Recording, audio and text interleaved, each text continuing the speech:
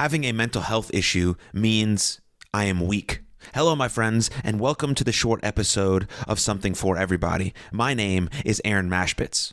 Let's unpack this very common myth. Everyone who lives and breathes has mental health. Mental health is how we think, feel, and act. It's part of our everyday. Therefore, struggling with our mental health is a normal part of being human. We still have a skewed way of thinking about mental health in comparison to physical health. When it comes to our physical health, we may be accepting that physical ailments happen, that we need to address them to get better. However, we often see a very different picture when it comes to our mental health. But it's not any different. Our mind and body are interconnected and work bi-directionally.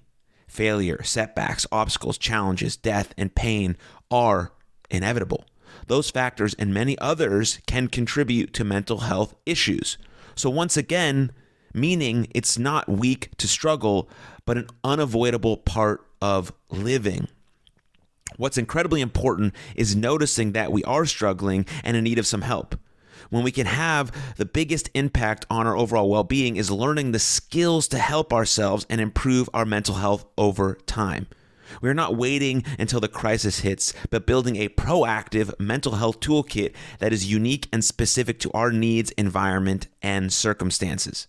It takes strength to identify what you want to change, learn how to exactly go about it, and then to take active, consistent steps towards changing your mental health and well-being. There's nothing weak about wanting to improve yourself. Thank you for tuning in to this short episode of Something for Everybody. My name is Aaron Mashbitz, and if you feel so inclined, please support the podcast via Patreon. Thank you.